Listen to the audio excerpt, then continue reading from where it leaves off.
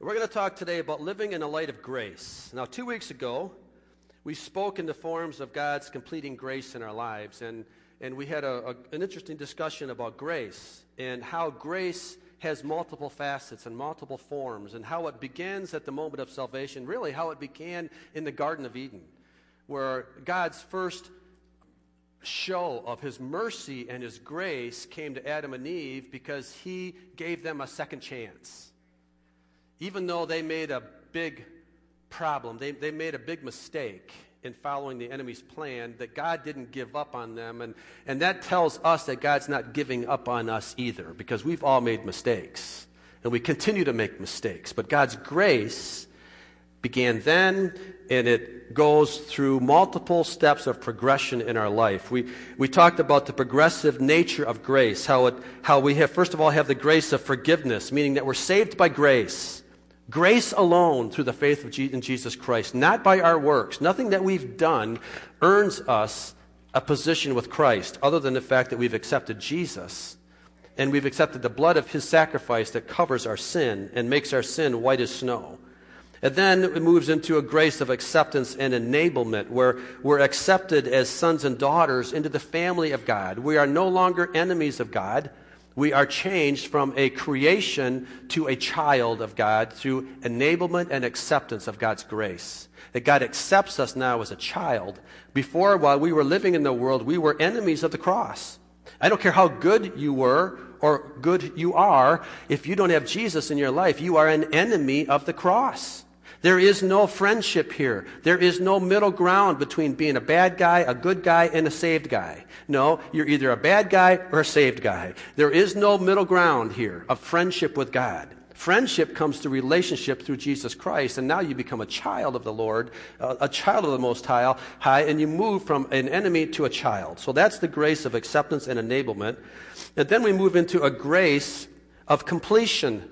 A completing grace in us that does a change in our character, that does a change in our heart, so that we no longer want to live as close to the world as we can and still be a Christian. No, God changes my character. He changes me through his completing grace so that I am now a true child of God, meaning I want to live as close to Jesus as I can, and I don't want to even play with the worldly temptations. As soon as a world temptation comes my way, I run from it because I recognize who and what it is. That is the grace of completion, and that's where so many times that the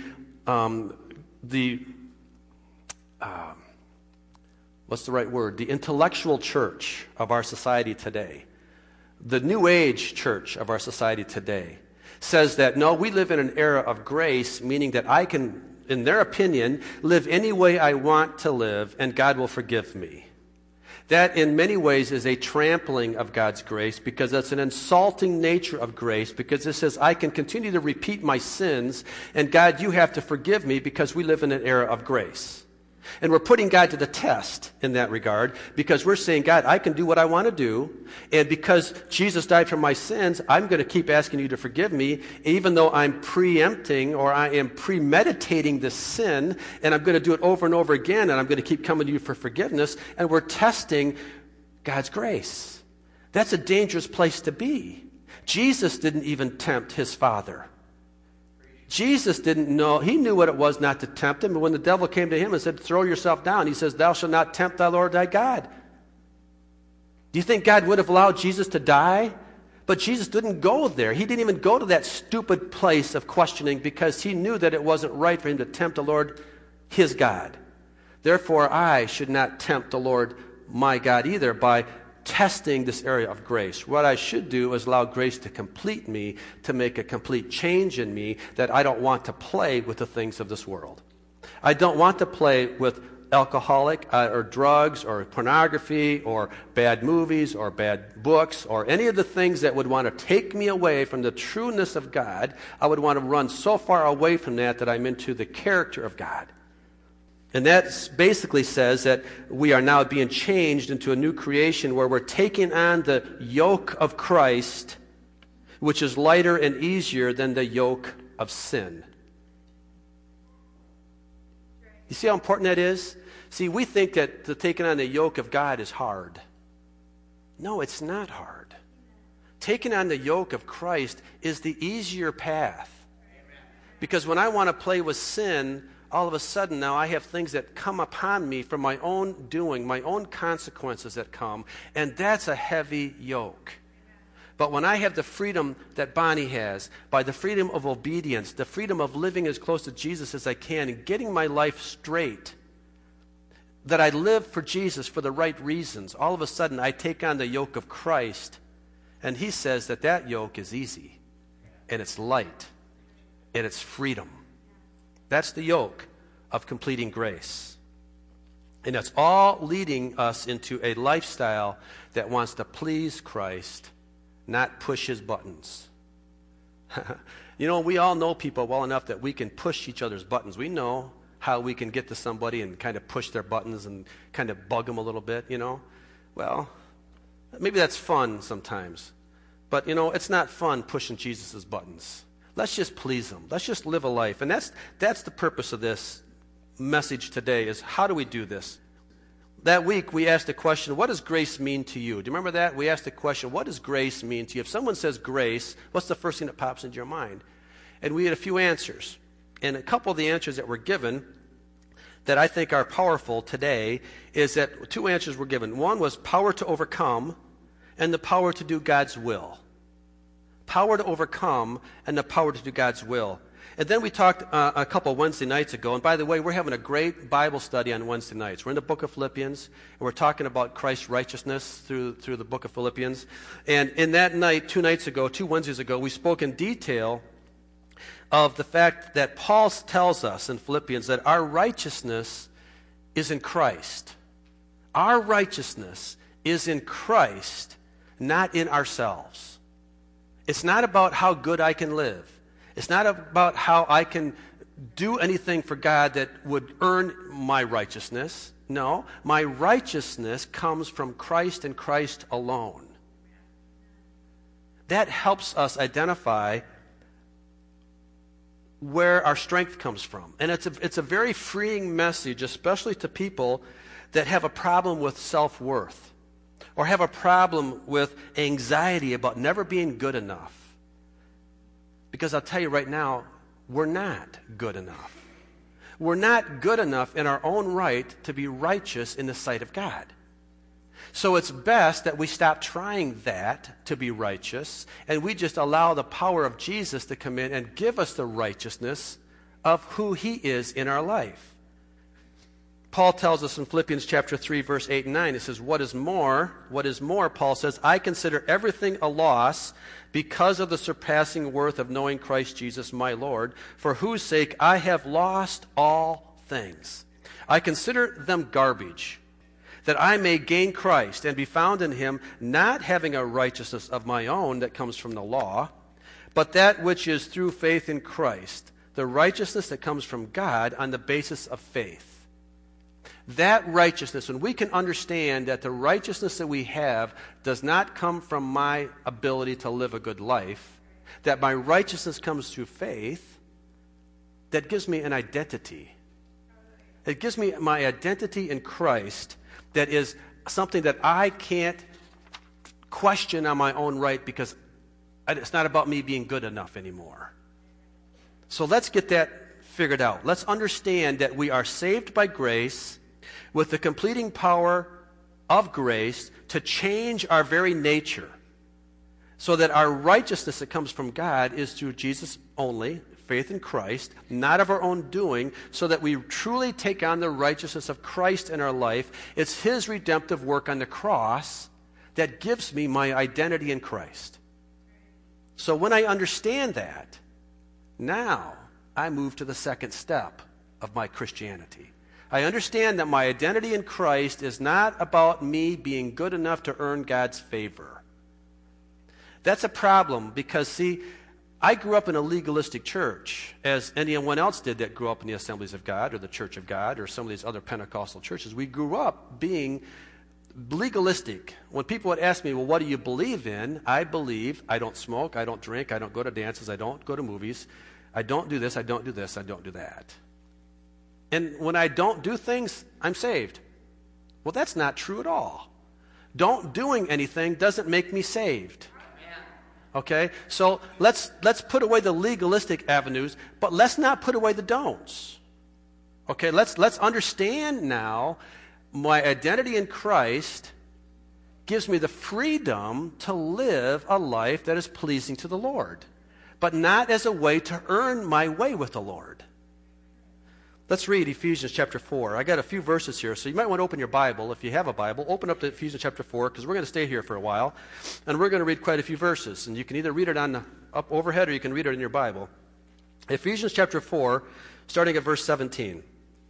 Paul says to the Ephesian church, he says, "So I tell you this, and insist on it in the Lord, that you must no longer live as the Gentiles do, in the futility of their thinking. They are darkened in their understanding and separated from the life of God because of the ignorance that is in them due to the hardening of their hearts.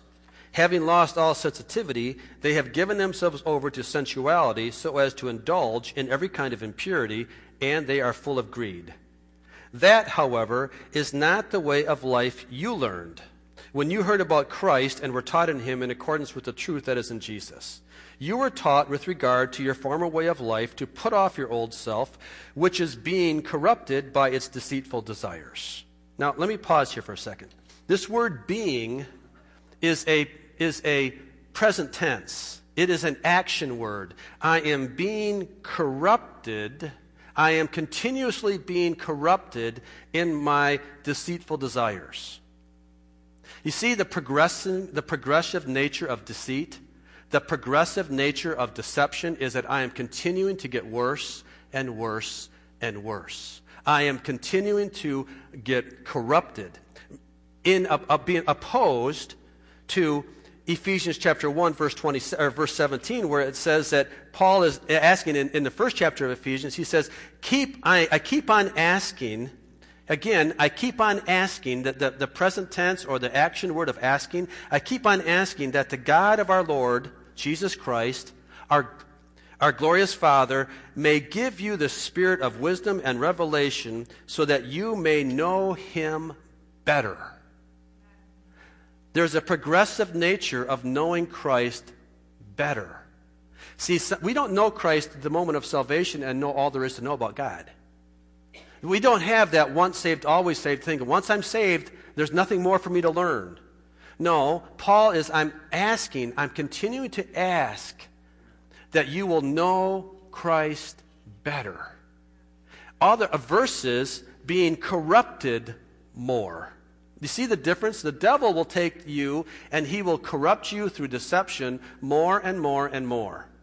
Whereas Jesus is saying, no, I want to lead you into knowing Christ more and more and more. It's a path. You're either going to go down this path or that path, but you're not going to stay stagnant very long. You can't say, well, I'm okay just the way I am. I don't need church. I don't need Sunday school. I don't need Bible study. I don't need prayer. I don't need to read my Bible by myself. I'm okay where I'm at. I've got all I need, and I'm going to stay here forever. No, that's not what the Bible says at all. You're either progressing, you're either getting to know Christ better, or you're being more corrupted by your own desires of deception. So one way or the other. So the question that we all have is, which path am I on? Am I continuing to get better, or am I continuing to get worse? That's the question. Okay, now he goes on to say, you were taught with regard to your former way of life to put off your old self, which is being corrupted by its deceitful desires, to be made new in the attitude of your minds, and to put on the new self, created to be like God in true righteousness and holiness. Therefore, each of you must put off falsehood, and speak truthfully to your neighbor. For while we are all members of one body, in your anger do not sin. Do not let the sun go down while you are still angry, and do not give the devil a foothold. Anyone who has been stealing must steal no longer, but must work, doing something useful with their own hands, that they may have something to share with those in need. And then he goes on, do not let any unwholesome talk come from your mouths, but only what is helpful for building up others in according to their needs, that it may benefit those who listen. And do not grieve the Holy Spirit of God, with whom you were sealed for the day of redemption. Get rid of all bitterness, rage, and anger, brawling and slander, along with every form of malice. Be kind and compassionate to one another, forgiving each other, just as in Christ God forgave you. That's a lot to think about. Let's pray for a minute, and let's ask the Lord to help us with that much. Father, we just come now, and we pause, and we just say, Lord, would you open up our hearts, and would you open up our minds? Lord, let us see what truly you want to share to us today. Let us hear your voice. Let us dig into your word this morning, that you would truly open up our hearts so we would see what you want us to know. And God, help us to put away anything that would be false. Help us to put away our own perceptions of things that may be keeping us and may be holding us back.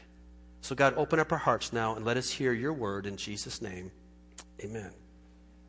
So we're going to be speaking today on what fills the daily life of a Christian that's saved by the grace of God. What fills the life of a person on a daily basis? With grace comes a responsibility that every person should live in the power of the abiding grace. That grace that just continues on with us. It keeps leading us closer to Christ. There's a responsibility with that. Am I going to do that? Am I going to allow that? So after I have my identity in Christ, established clearly by the righteousness of Christ, not by my own works, now I look at works as to what they really are. See, when you go back to the scripture we started off with, we're talking about how that we are to no longer live as the Gentiles do, and the futility of their thinking, that they are a darkened and an ignorant people. When we look at the state or the status of human nature today all around us, it is in a continual decline. It is in a continual state of decline unto death. There is nothing that's going to turn this around on its own. If something's dead, then on its own volition, it's never going to get better. It's only going to continue to decay. If something's dead, there is no life. There is nothing there that's going to make it better. It's going to continue to decay. It's going to have an odor about it, and it's just going to eventually turn to dust. And it's just going to decay into its natural state. Likewise, our world we're living in right now is in an ungenerative state as well. And the fall of the original sin is that it is dead. When Adam and Eve took that bite, they brought death spiritually into their lives, which means that each person, each man and woman today born, you're dead. You are dead spiritually because of what happened then in the garden. And the only way that that spirit is brought to life is through the power of Jesus. That's the only way that's resurrected is through the power of Jesus. Otherwise, even in your morality and your goodness, you might be really, really good, but you're really, really dead. You're not alive because you're really good. You're still dead until Jesus comes in and brings that resurrection life into your heart. This world is never going to get better on its own, no matter what the New Age thinkers think. No matter what these religions are that we are going to eventually merge into a state of utopia, that this world is going to get better on its own, it's not going to happen. We are in a state of decline because we are in a sinful, broken generation, and it's only going to get worse. Now, I'm not saying that to make you sad. I'm not saying that to bring fear in anybody's life at all. I'm just saying it because it's the truth. And when we recognize the truth, we can figure out maybe more what we need to do to change our status in a broken world. And that's the point of this message, is to change our status. Paul tells us how to do this. If we go to verse 17 and 19 that we just read, he gives us a good insight on what is happening in regards to our personal sin nature and the nature of the world. He says, "So I tell you this, and insist on it in the Lord, that you must no longer live as the Gentiles do in the futility of their thinking." Now, that's a really strong statement. Paul says, so I tell you this. He says, I'm not suggesting this to you, and I'm not suggesting on it in the Lord that you maybe you shouldn't live anymore like the Gentiles do. No, what is he saying? What are the words he's using? He's saying, so I tell you this, and not only do I tell you that, I insist on it. I insist on it in the Lord that you must no longer live as the Gentiles do in the futility of their thinking. They are darkened in their understanding and separated from the life of God because of the ignorance that is in them due to the hardening of their hearts. And so on. It just is not good. This passage of Scripture gives a simple yet firm instruction on how we are to live our life.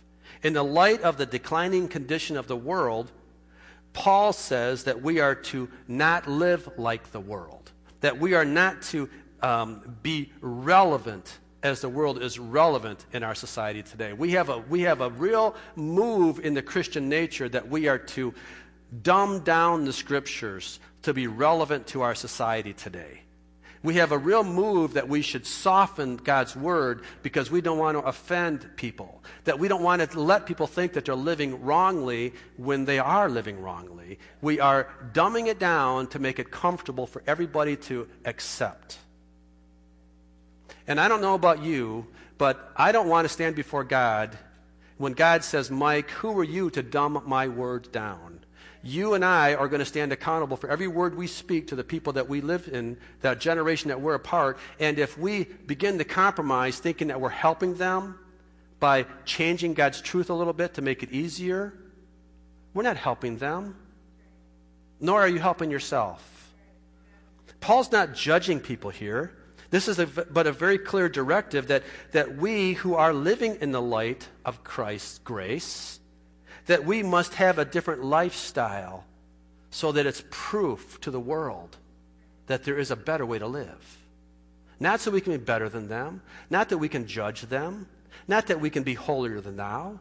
No, we're just living according to God's Word because we're just abiding by it. We're allowing God's completing grace to change our character, to change our nature. But there is no suggestion of compromise here at all, that we are to compromise with the worldly system so that we can become more acceptable to the worldly system. Jesus had a really interesting way about him, that he could live in the world and not be of the world. He could eat with Matthew and the publicans and the sinners, but not get dirty from them. He didn't have to come into their world to be like them to get their attention. He came into the world and his light shone brightly in the midst of the darkness of their world. And that's the call that we have.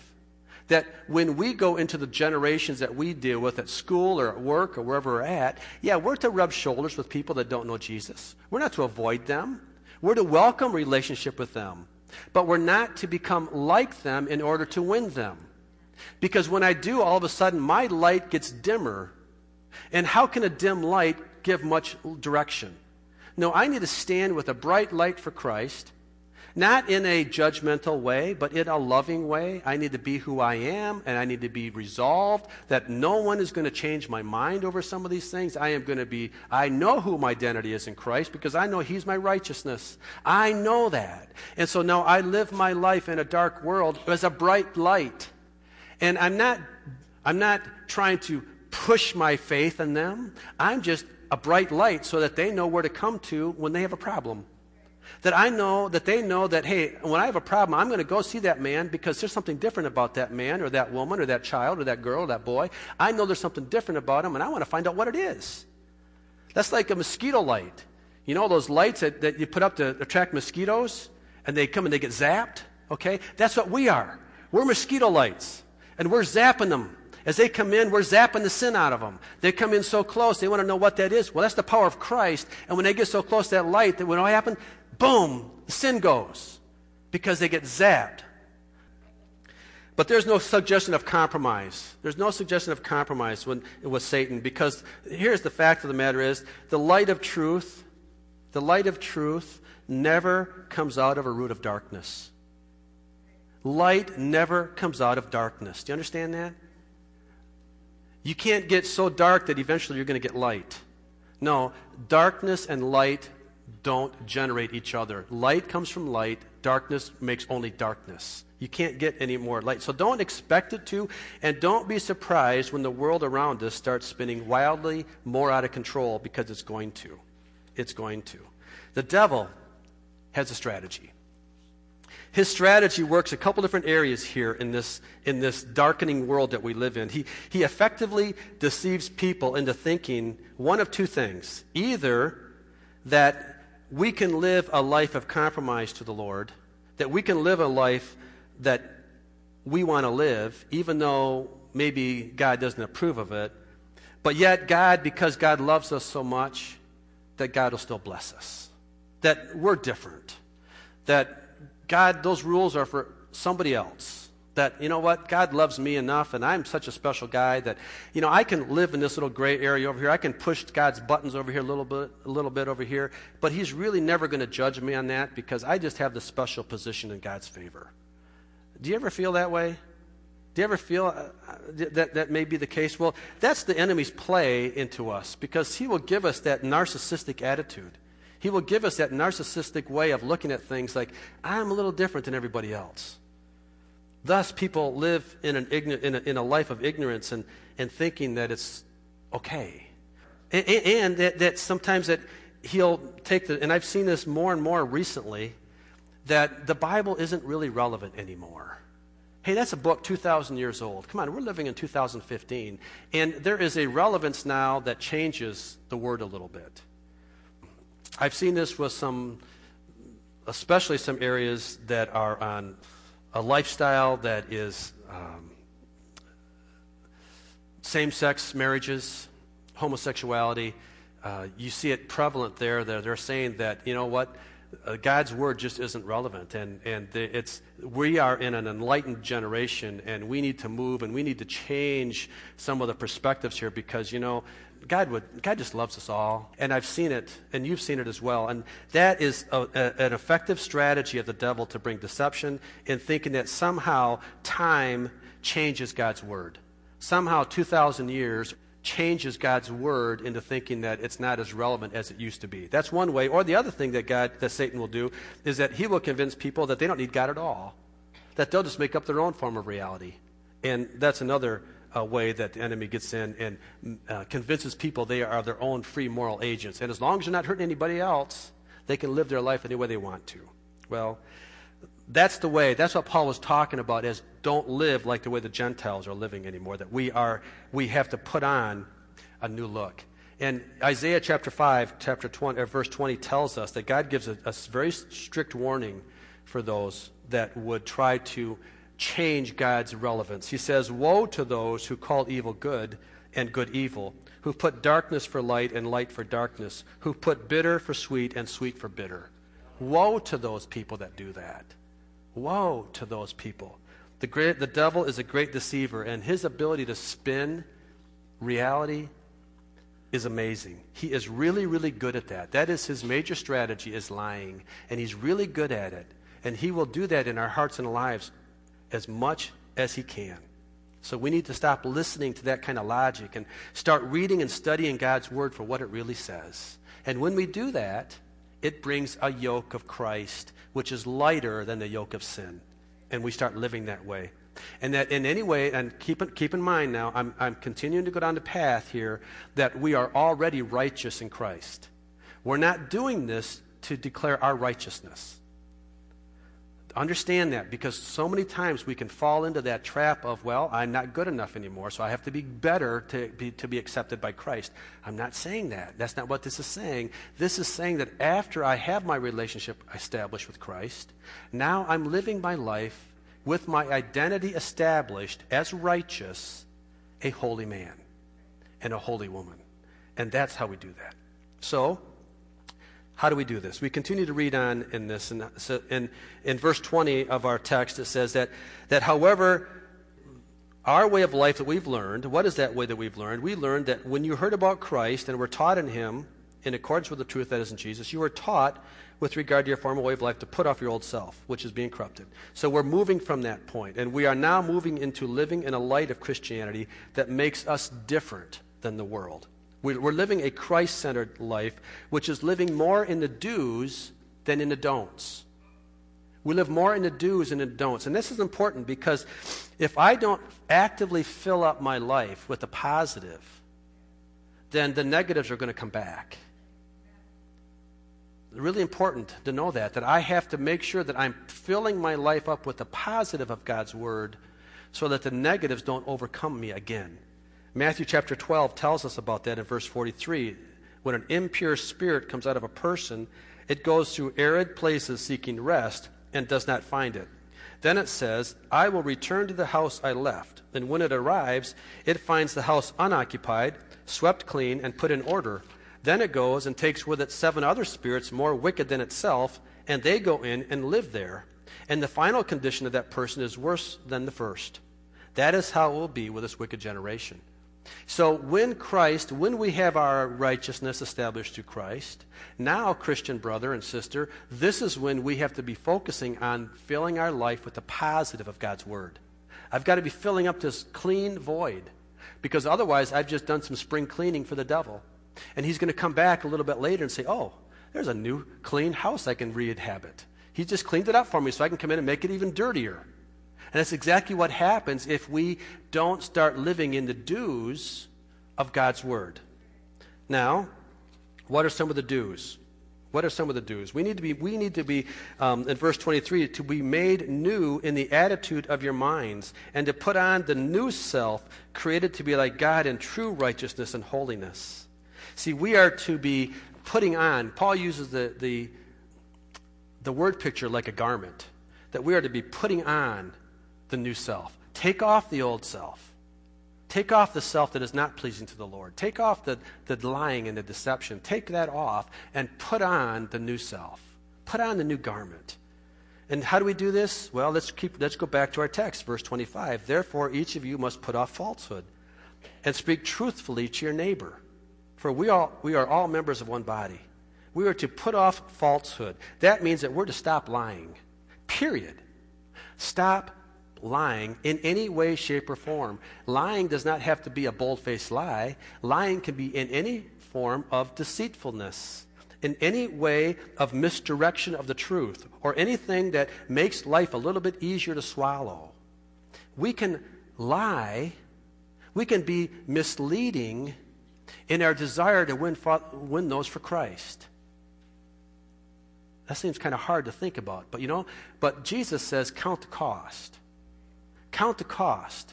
He wanted to make sure that people didn't start down the path of Christianity only to be deceived later because they weren't told the whole truth. We sometimes can tell people that if you get saved, life's going to be good. All your problems are going to go away. Everything's going to be peaceful in your life. Well, how many here know that's not true? Yeah.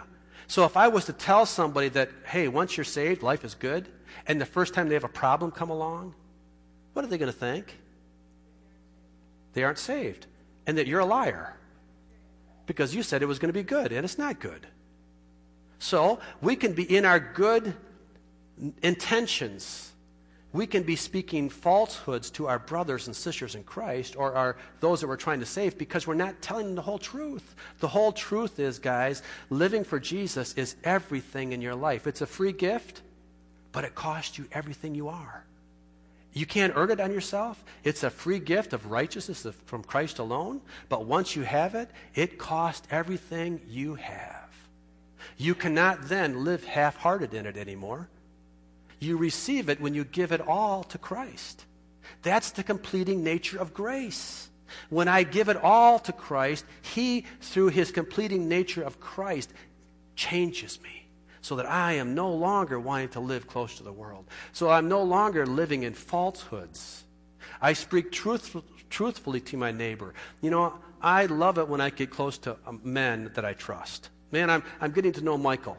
And more, we can go have lunch together, and there are no limitations in our conversation. I love that, because if he sees something in me that he's questioning, I can receive that because I know I trust him. I trust his agenda, and he trusts mine. And men sharpen men as iron sharpens iron, and women sharpen women as, well, I'm not sure if that applies to women or not, but it applies to men for sure. But clearly, as we get into a fellowship with a believer that we trust, we speak truthfully into their life. We're not worried about risking an offense because they know our agenda is pure, because we want to be righteous in Christ with them. Isn't that freeing to have that? Where the world you can't trust anybody in the world. You can't trust them because you think you're going to tell them something and they're going to turn around and gossip about you. It's going to come around and bite you. But not with a true friend, not with a true believer. That's righteousness in Christ. So put off falsehood. Speak truthfully to your neighbor. Now, here's a question. Can a person live a genuine life and not be perfect? Can a person live a genuine life and not be perfect? See, are we talking perfection here? Or are we talking a life of forgiveness? Kind of like that song we sang earlier, Forgiven. Yeah. No, genuineness is not perfection.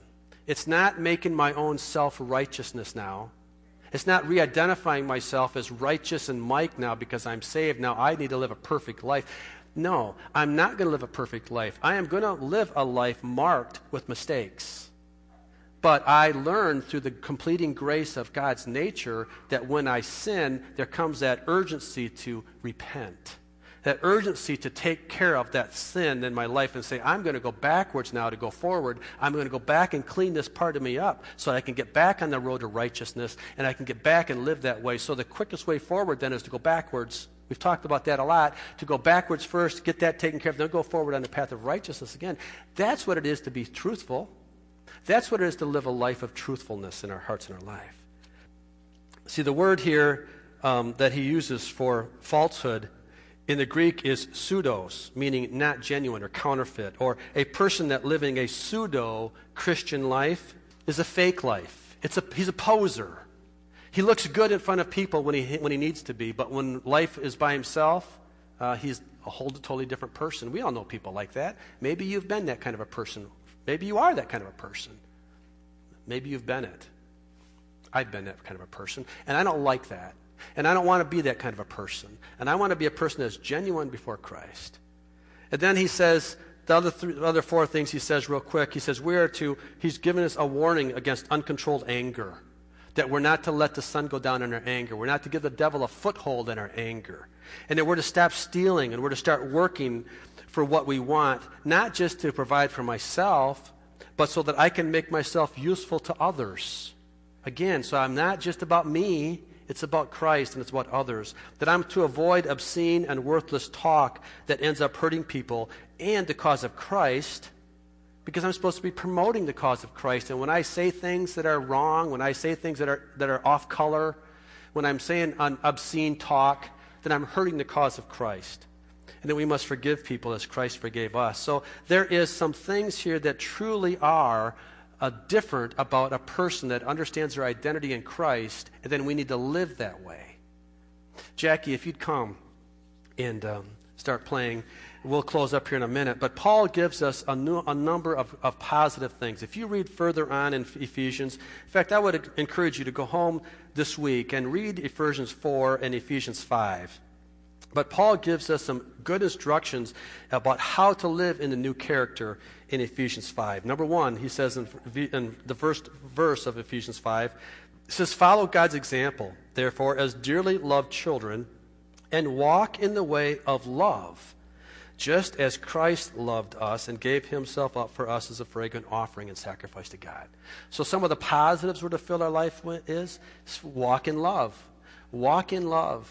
Man, I tell you, that's worth about 15 sermons right there. You could talk a long time about what it means to walk in love. But walking in love is not walking as a doormat. Walking in love is not walking in a way to be taken advantage of. Walking in love is not walking in timidity and fear. Walking in love means I love somebody so much I'm going to tell them the truth. That's true love. That's true love with an agenda of Jesus. An agenda of I want Christ in my life and my eternity is focused on things of heaven. My eyes are focused up, and when I look up, I see truth. And that truth needs then be brought through me in an area of love that I could go to my brothers and sisters and I can say, gosh, I love you so much. I don't want to see bad things happen to you. And if I allow things to go unsaid that need to be said, because it's truth, because I'm afraid of you. See, our fear, we need to be more afraid of God than afraid of people. When my fear is so awesomely, reverentially fearful of God that I don't want to do anything to displease him, and I want him clearly to say, Mike, well done, thou good and faithful, that takes all fear of mankind away from me, so that now I can walk with a clear agenda of love and speak truth. That's freedom. Ephesians 5:8, for you were once darkness, but now you are light in the Lord. Live as children of light. For the fruit of the light consists of all goodness, righteousness, and truth. Goodness, righteousness, and truth. And find out what pleases the Lord. Have nothing to do with the fruitless deeds of darkness. Have nothing to do with them, but rather expose them. Expose them by your light. When your light comes into a dark world, it can't help but expose the darkness, not because of your self-righteousness, but because of the light that shines in you through Jesus Christ. His righteousness shines through you, and it shines a path into a dark world, a path that I can continue to walk on, and those that are close to me can walk on as well, as I bring them in my love in the truth of God's Word. Then verse 15 of Ephesians 5, be very careful then how you live, not as unwise, but as wise, making the most of every opportunity, because the days are evil. Therefore, do not be foolish, but understand what the Lord's will is. Do not get drunk on wine, which leads to debauchery. Instead, be filled with the Spirit, speaking to one another with psalms, hymns, and songs from the Spirit. Sing and make music from your heart to the Lord, always giving thanks to God the Father for everything in the name of our Lord Jesus Christ. So as we live in our identity of righteousness through Christ, we then live in an attitude of holiness, truth, love, and all goodness. And finally, Philippians chapter 4, verse 8, finally, brothers and sisters, whatever is true, whatever is noble, whatever is right, whatever is pure, whatever is lovely, whatever is admirable, if anything is excellent or praiseworthy, think about such things. Put your mind on the positive things of God's Word. Put your mind on what God wants you to do this day to help other people. Put your mind on the positive things of God's love and His mercy and His grace. And as I keep my mind focused on that, the devil doesn't have opportunity to come in and give me the temptations, and I am allowing the completing grace of Christ to completely change my character so that I am no longer living as the futile life of the Gentiles. I'm no longer living that life because my life is so infatuated and so indwelt with the power of God. Whatever you have or learned or heard from me or seen in me, put into practice, and the God of peace will be with you. You want to talk about freedom? You want to know what freedom is? Living in the peace of God. Amen. You know, Bonnie, Scott, I really appreciate your testimony, because I think everybody sees a different appreciation for the dance. That's so freeing to see that. You know, if people come to you a little bit fanatical about Christ, don't look down at them. You know, we call a Green Bay Packer guy that will paint his face yellow and green and paint his belly and the whole thing, and, you know, he's out there crazy in 0-degree weathers, and we call him a fan. But we call Bonnie fanatical. But we call anybody else that wants to worship God with reckless abandon as fanatical. But yet anybody on a football field, he's a fan. You know what? We need to live, we need to worship, and we need to understand where we've come from. And when we recognize where we come from and where we're going, we'll get a little fanatical for Christ. We'll be that bright light in a dark world. And we'll be genuine with it. And we'll allow people to be people of God, and we'll allow their identity to shine, and it'll impact all of us for the good. Would you just close your eyes with me this morning? And I just want to ask you this morning a couple questions. And I just want all of us to examine our life. And is that my prayer? Is that truly my prayer? Do I really want to be so focused on Christ that I don't care what people think about me?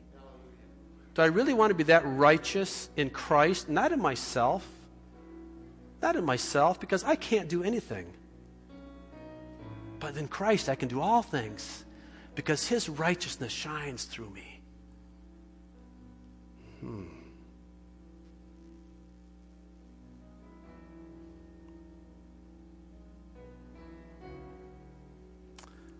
Oh, Father, we just come before you.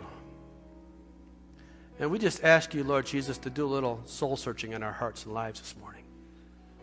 Lord, would you just, through the power of the Holy Spirit, come in and just bring conviction where it's required, confirmation where it's needed, affirmation, Lord, where it's appropriate. But God, would you just clean us all from self-righteousness?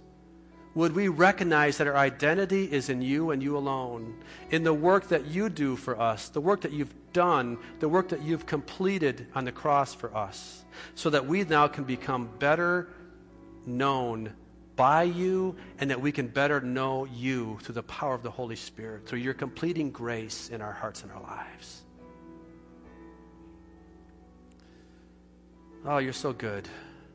You're so good, Heavenly Father. We appreciate you so much. And we appreciate your truth. And we ask you to be faithful in that in Jesus' name. Amen. Would you stand with me? And let's just sing the song that Jackie's playing. And let's just take this minute before we leave. And let's just worship the Lord one more time to give us one last charge of God's goodness before we go to this dark world. Amen. Let's pray. Let's sing the song. Amen. I will sing, for you alone have rescued this life. Jesus, you have set me free. You alone took away all sin and disgrace when you gave your life to ransom me. I am forgiven at the foot of the cross. I am accepted by the power of your love. My every stain is washed away. I am forgiven.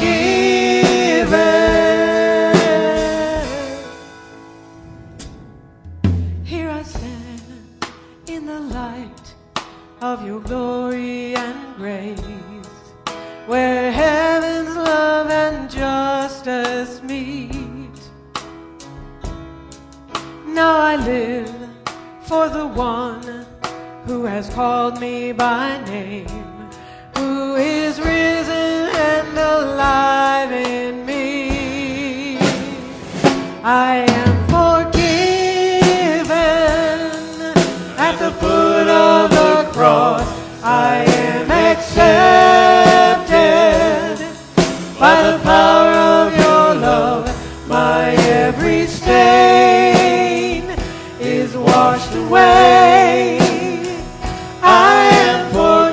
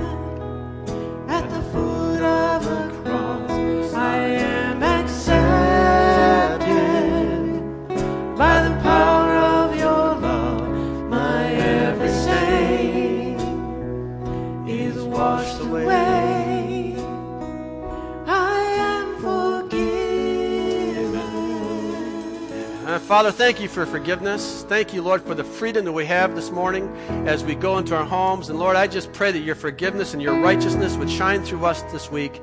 Lord, be glorified. Be glorified in us as we go into this place, as we go into our homes and our places of work this week. And I pray, Jesus, that we would build a kingdom stronger for you this week because of your righteousness in us.